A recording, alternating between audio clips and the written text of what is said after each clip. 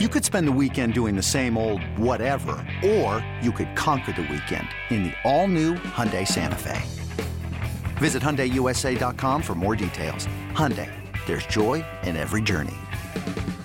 This episode is brought to you by Progressive Insurance. Whether you love true crime or comedy, celebrity interviews or news, you call the shots on what's in your podcast queue. And guess what? Now you can call them on your auto insurance too with the Name Your Price tool from Progressive. It works just the way it sounds. You tell Progressive how much you want to pay for car insurance, and they'll show you coverage options that fit your budget. Get your quote today at Progressive.com to join the over 28 million drivers who trust Progressive. Progressive Casualty Insurance Company and Affiliates. Price and coverage match limited by state law. Nothing says college football like a big cooler of mayonnaise being dumped on a grown man, and we're going to talk about that here in just a bit. Chelsea, have you seen the Pop-Tarts Bowl trophy? Have you seen this? Incredible. They have done it. Do yourself a favor. Check this bad boy out because it's a pretty typical bowl trophy, except that there is a football at the top of said trophy. And in this football, 2 slots for a couple of Pop-Tarts. And it's sitting there on the display on the dais. It's got 2 Pop-Tarts coming out of the top, and everybody was wondering, wait a second, can you actually cook these Pop-Tarts with this trophy? Is there a heater on the inside? There is not. But I think that is one of the most creative things I have seen in a long time. So, wait, isn't NC State playing the Pop-Tarts Bowl? Am I crazy? We sure are. If it sounds ridiculous, right. NC State's probably playing in it. It's like, oh, let's think of the most, mundane or laughable bowl game, and NC State's probably playing in it. And guess what? They're also playing in Orlando, which is the one place I said that I wouldn't go. But how have they not turned this into merch? Like, this should be a toaster. Yeah. Doesn't it feel like it should be able to work? So many people would buy this. Like, do you know how many football fans would go crazy over this and say, oh, that's the toaster I want in my kitchen? Because it's actually pretty sleek too. Like, it's not wild colors. It is simply a metallic finish, and you could plug it in. Like, why is this not a toaster? They could make a ton of money off of this. I agree. Go for it. Go all in on the Pop-Tarts Bowl. And then yesterday, I got to make sure I get this right. I read this about a bowl game as well. Texas State was taking on, who are they taking on? Rice yesterday in the First Responder Bowl. And Texas State actually drank so much beer that they ran out of beer by the third quarter in a stadium. Imagine that you drink. You know what? If I were Texas State and I were playing in a bowl game, when's the last time Texas State played in anything? That's in San Marcos, Texas, just down the road from Austin. I remember going to Texas State numerous times when I was a college kid to party because that's when it used to be Southwest Texas State University. But they never go anywhere, so they sold out all of the booze at this bowl game. Man, this is one of the few things, like stories like this are what make college football bowl season so much fun, and sometimes more so than the actual games. Also, didn't it used to be a thing where you couldn't drink alcohol at college football games, but you could at bowl games? Yeah. Do you remember this? And I haven't been to a college game in a while, so you have to correct me. Do they sell beer at college games? Have they changed that? I think it depends on the particular school and what rules they have in place. So some do, some don't, but at a certain bowl game, I would imagine bowl games, you got to sell some alcohol. People are paying all this money in a lot of spots to come to the game. They want to have some drinks. But yeah, it just depends on the particular college. But yeah, it does happen. Yeah, probably not BYU. Probably not Utah. Those are probably not the schools that are selling out the alcohol. Or maybe they are, because those, kids never get to drink it. Or they never get to drink the real alcohol. But I feel like we used to get more ads from beer companies. And now it's like, ooh, you better not have ads from beer companies. Because didn't the best commercials used to be from beer? Maybe it was in the NFL. Maybe I'm misremembering this. But yeah, I don't think that they do any business with the NCAA. No, I don't think so at all. It's definitely like NFL. Like having a tough time getting ready for your exam. Pop open an ice cold Coors Light. That definitely. But that's what you do.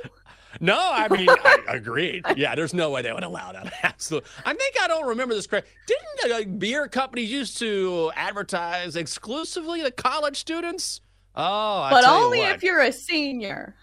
Only if you're a senior. Then it's time for a case of Bud Light. Yeah, it'd be awesome. You know or what? The cheapest beer. That's the problem. Busch. It's like, whatever is the cheapest, that's what the college kids are drinking. Like, no college kids are drinking craft beer. And if you did, you would be the laughingstock of the party.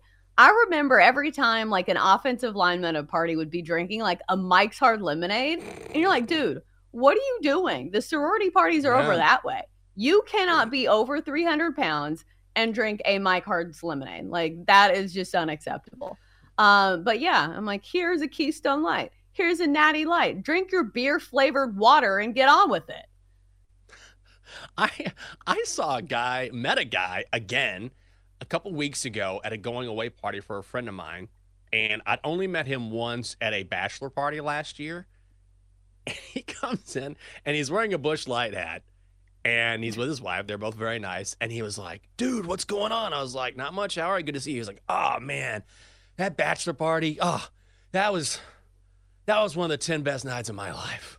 I was like, what, real? And his wife was like, oh, yeah. He said, like, one of the best nights I've ever had. I was like, well, it was a really fun night. He goes, yeah. Anyway, and I go, I like your hat. And it said Busch Beer. And he went on a quick spiel about how Busch Beer is one of the best beers on the planet. And I don't think I've ever heard, and he was being dead serious. So, you know what? There are people out there who will die on a hill for Busch, Keystone, whatever it is, whatever cheap beer you like. That's the one for them. Okay, so important question. Was he repping Busch Light or just Busch? Like Busch Heavy? That is a very good question. It was Busch Heavy. Oh my Busch gosh. Beer. Yeah. A lot of respect for that. It's a real man, I guess. Because that was what, the men in college tried to pride themselves on. They said, we're not drinking no Bud Light. We're drinking Bud Heavy, the one with the red label. We're men. Yeah. I was like, all right, pipe down. Get back to me when you gain 25 pounds over the next month.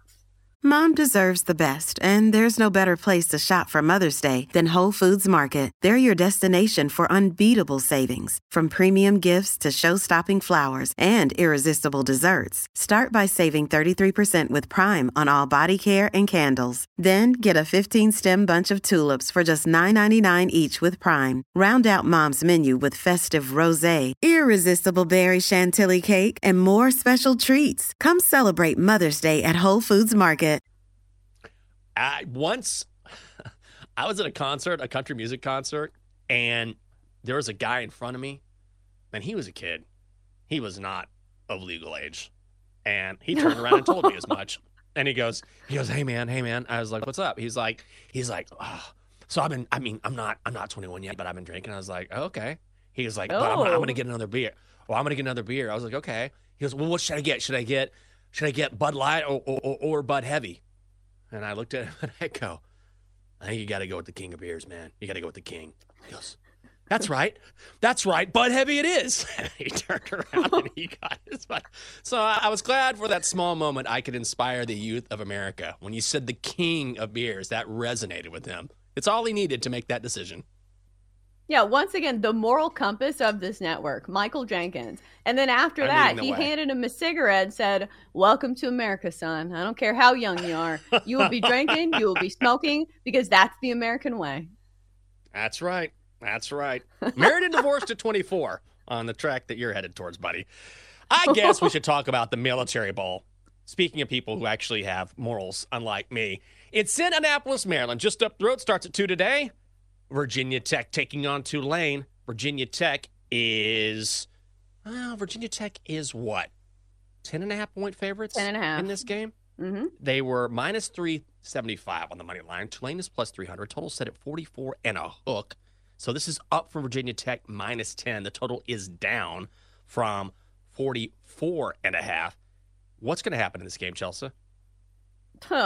You think I know about any of these bowl games? I will say when it comes to bowl game bingo, this has a couple of squares. Number one, you've got a head coach missing from Tulane. Willie Fritz will not be coaching in this one. And then you have the home field advantage square for Virginia Tech. Let's dive into that for a second. How much do you think somewhat of a home field advantage matters in these bowl games? Because we talked about this in the South Florida game, which I think a lot of that had to do with Syracuse just being absolutely god-awful.